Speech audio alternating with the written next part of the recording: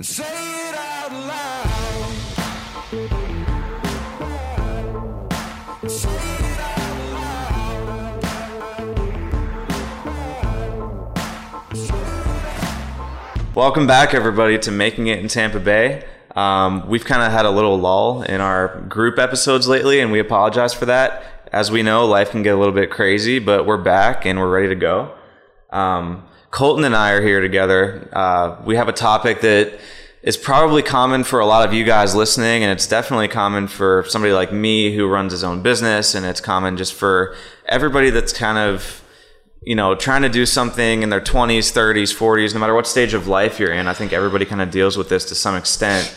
And it actually has a lot to do with this book here that Colton's reading called The Power of Now. Yeah. And I'll let him get a little bit more into that. But Colton's dropping the mic over here already. Every time. Yeah, that's a common thing over here. But anyways, yeah, we just wanted to talk to you guys a little bit about being present and living in the moment, because I think with things like social media, you know, your time hop might pop up on your Facebook and drag you right into the past.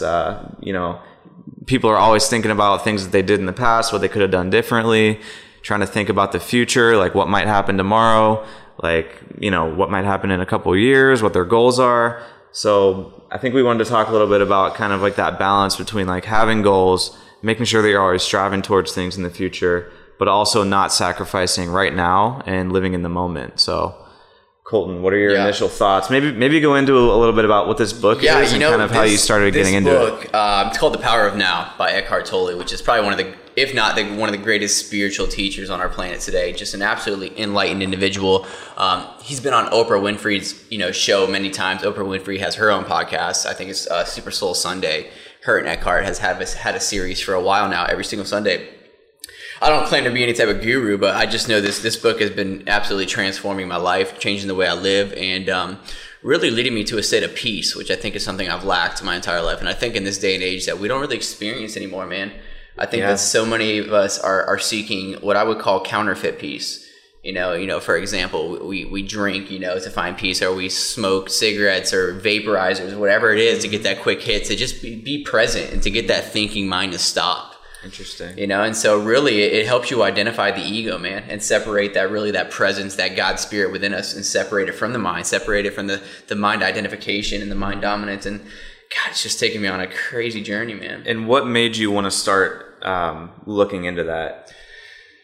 I think deep down, you were talking about every walk of life, people have experienced this. I think this is a desire and a yearning for every human being to have peace. Yeah. And one thing I've realized is I go through these seasons of life, and I think we all do, when it's high stress situations or in high anxiety situations where our mind is just running 24/7 and we can't get it to stop. Yep. And it just causes so much turmoil, and it actually causes physical disease as well, disease. And so, I just think that through everything I've been through and everything I've strived after, and I just realized none of that really matters, man. I think the only thing that matters is just having peace and living in a state of joy and happiness. And And what are some of the things in society that, obviously social media, but like, is there anything else that you can think of that really contributes to people not being able to live in the present?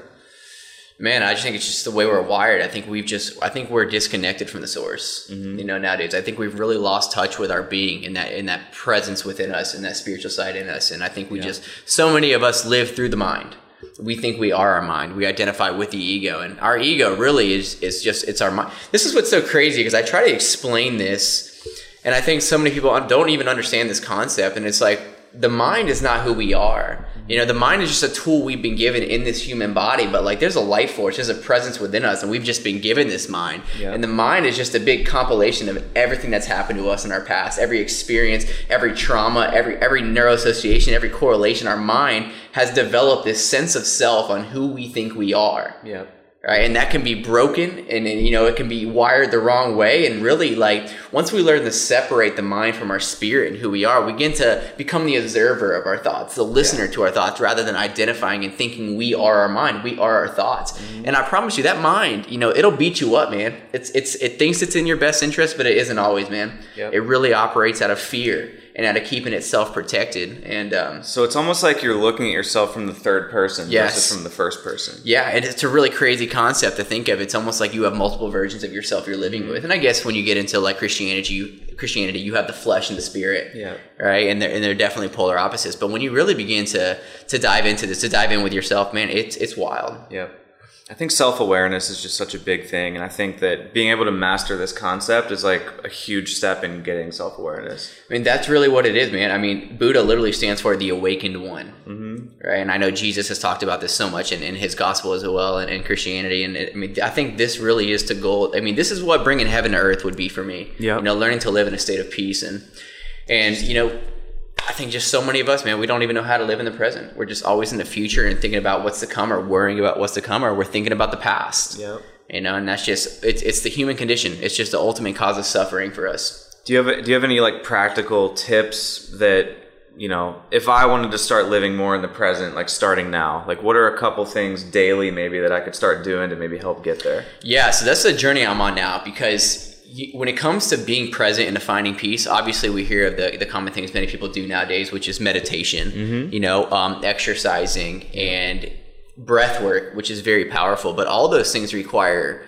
some type of effort. And that's what I've realized. And what I talked about earlier is counterfeit peace. Why so many humans are turning to drugs, you know, and nicotine and all these, whether it's sex, you know, any sorts of pleasure. And the reason we do this, because for those few split seconds, there's a gap in the incessant thinking. There's a gap in the stream of thoughts, and for that quick moment, you're so present and you have that peace, but it's so short-lived. And don't get confused, audience. Like social media likes and followers are definitely another version of that. Absolutely, it's a quick hit. Well, that's feeding the ego, right? You know, our identification with self. But you know, for example, don't get me wrong. I've tried vapes before, and I remember, you know, when I tried to smoke a vape one time, and I hit it, and I was like.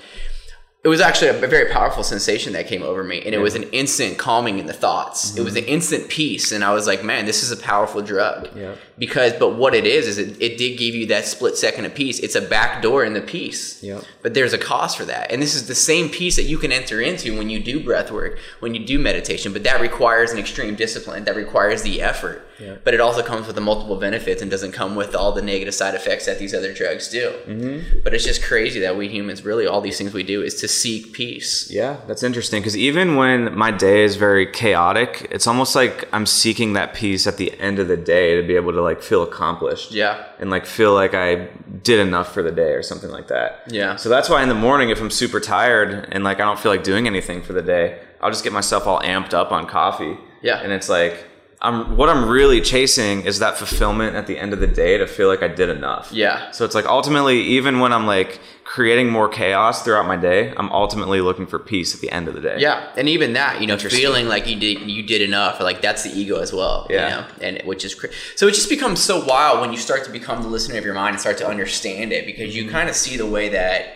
it operates, you know, and the groundwork for which it's been laid, or it thinks is the way to live, and sometimes it's not always serving us, you know. And so Super interesting stuff. very much so, man. Because I've noticed even when I've tried meditating, like I have the Headspace app. I pay for the $12.99 a month or whatever it may be to get all the plans and all the access, and it really helps. But it's kind of humbling, I guess you could say, at the very beginning when you start doing that kind of stuff, because it's hard to just sit and focus. Yeah. And or not focus is the point, I guess, right? Like the whole point is just to sit there and not be thinking about anything. Well, that's the thing. I mean, to be present and to put it more practical is to actually stop and smell the roses, you know, to hear the things around you, to hear the birds chirping, to smell the roses, and to just be there and actually listen to people and just see the great beauty around you. And we don't do that anymore. We've really lost touch with that innate, you know, humanly self, and we're constantly thinking that we don't even see any of this. We don't notice, we don't recognize, because we're living in our mind, constantly thinking. And we're addicted. We are addicted, just like everything else, to the thoughts that are going in our head, which a lot of times will torment us. Yeah. So what's the balance between like being somebody with crazy ambitions and goals and like only thinks about the future and only thinks about like the past and what they could have done better, and like what's the balance between that and then just like somebody that lives so much in the moment that they're just like you know, living out of a van and like just kind of living the hippie lifestyle Yeah. because they don't care about anything other than living in the moment? that's what's the balance? That's a challenge, man. And I think that's kind of what I'm trying to find out now. And Eckhart Tolle does discuss that in this book. It's not bad to have goals and ambitions. That's not bad.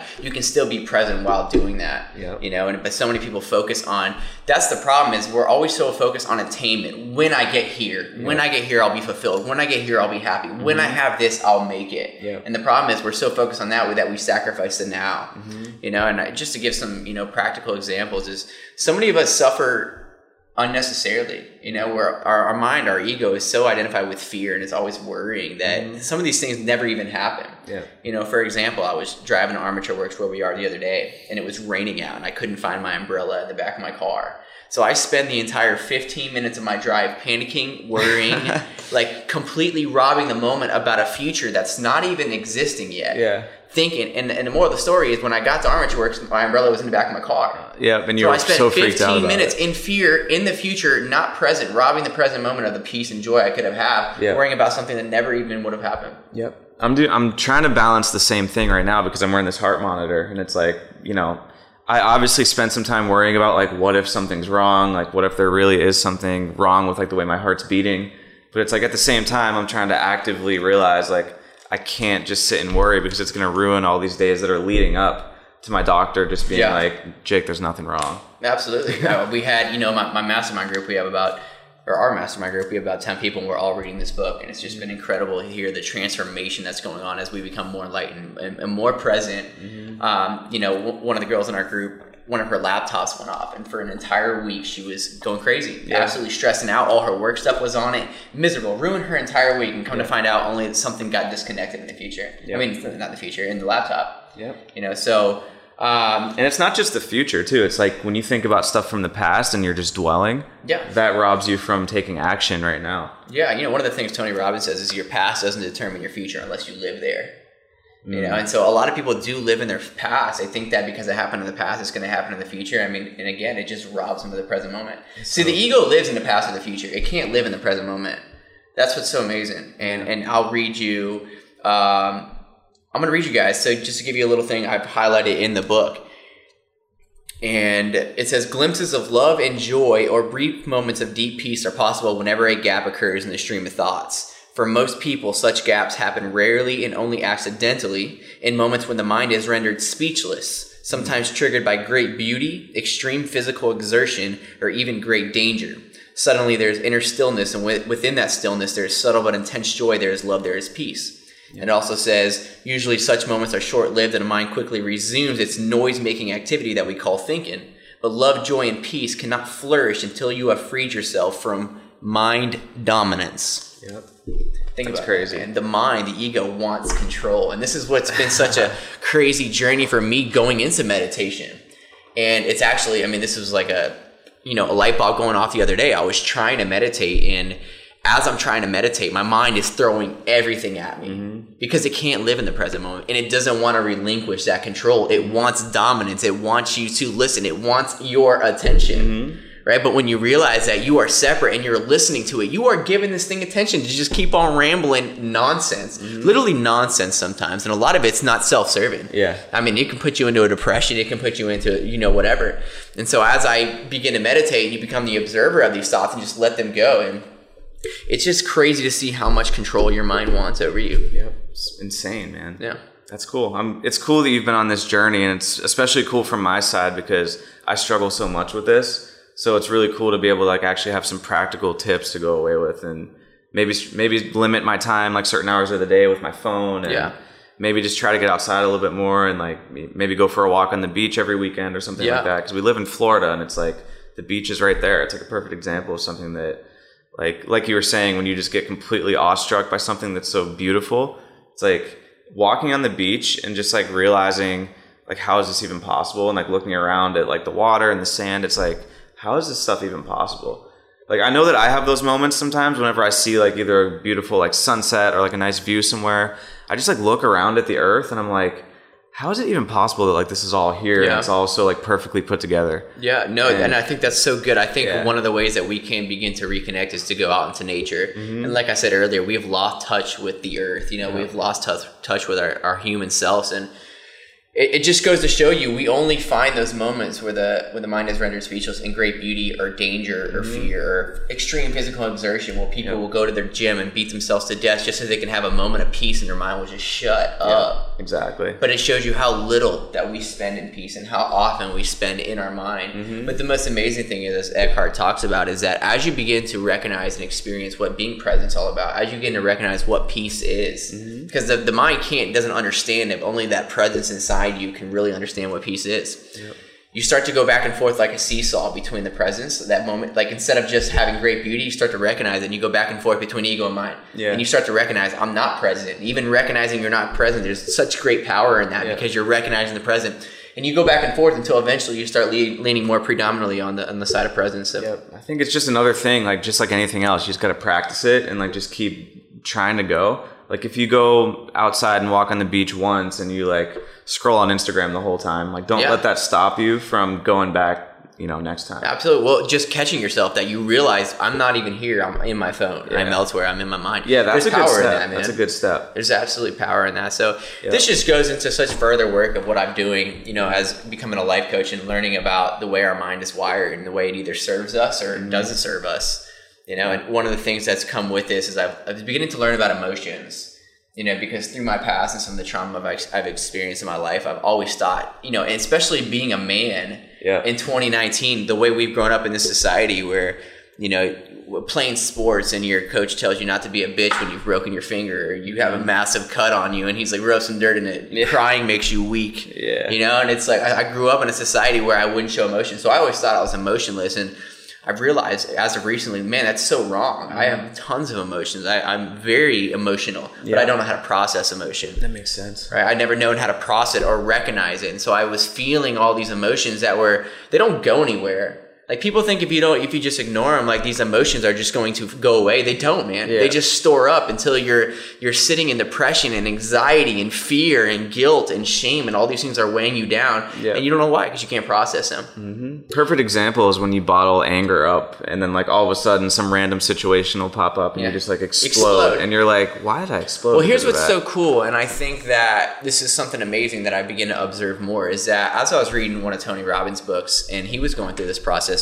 he learned that emotions, he just changed the word, he calls them action signals. Right? And because what an emotion really is, it's a reflection of what's going on within your mind. Whether it's the subconscious or you have unconscious thoughts that are going in your head, that is, your emotions are just little action signals to you that something is going on in your thoughts that is causing this emotion. And we can go and unwind that and diffuse it before it gets any bigger. And I kind of read you, if you want to follow up with that, but I'll just find a page real quick. No, that's interesting. I think a lot of the time, like I think in the moment sometimes I'll catch myself like getting mad at something stupid, and I realize in my head, I'm like, Jake, this is stupid to get mad about.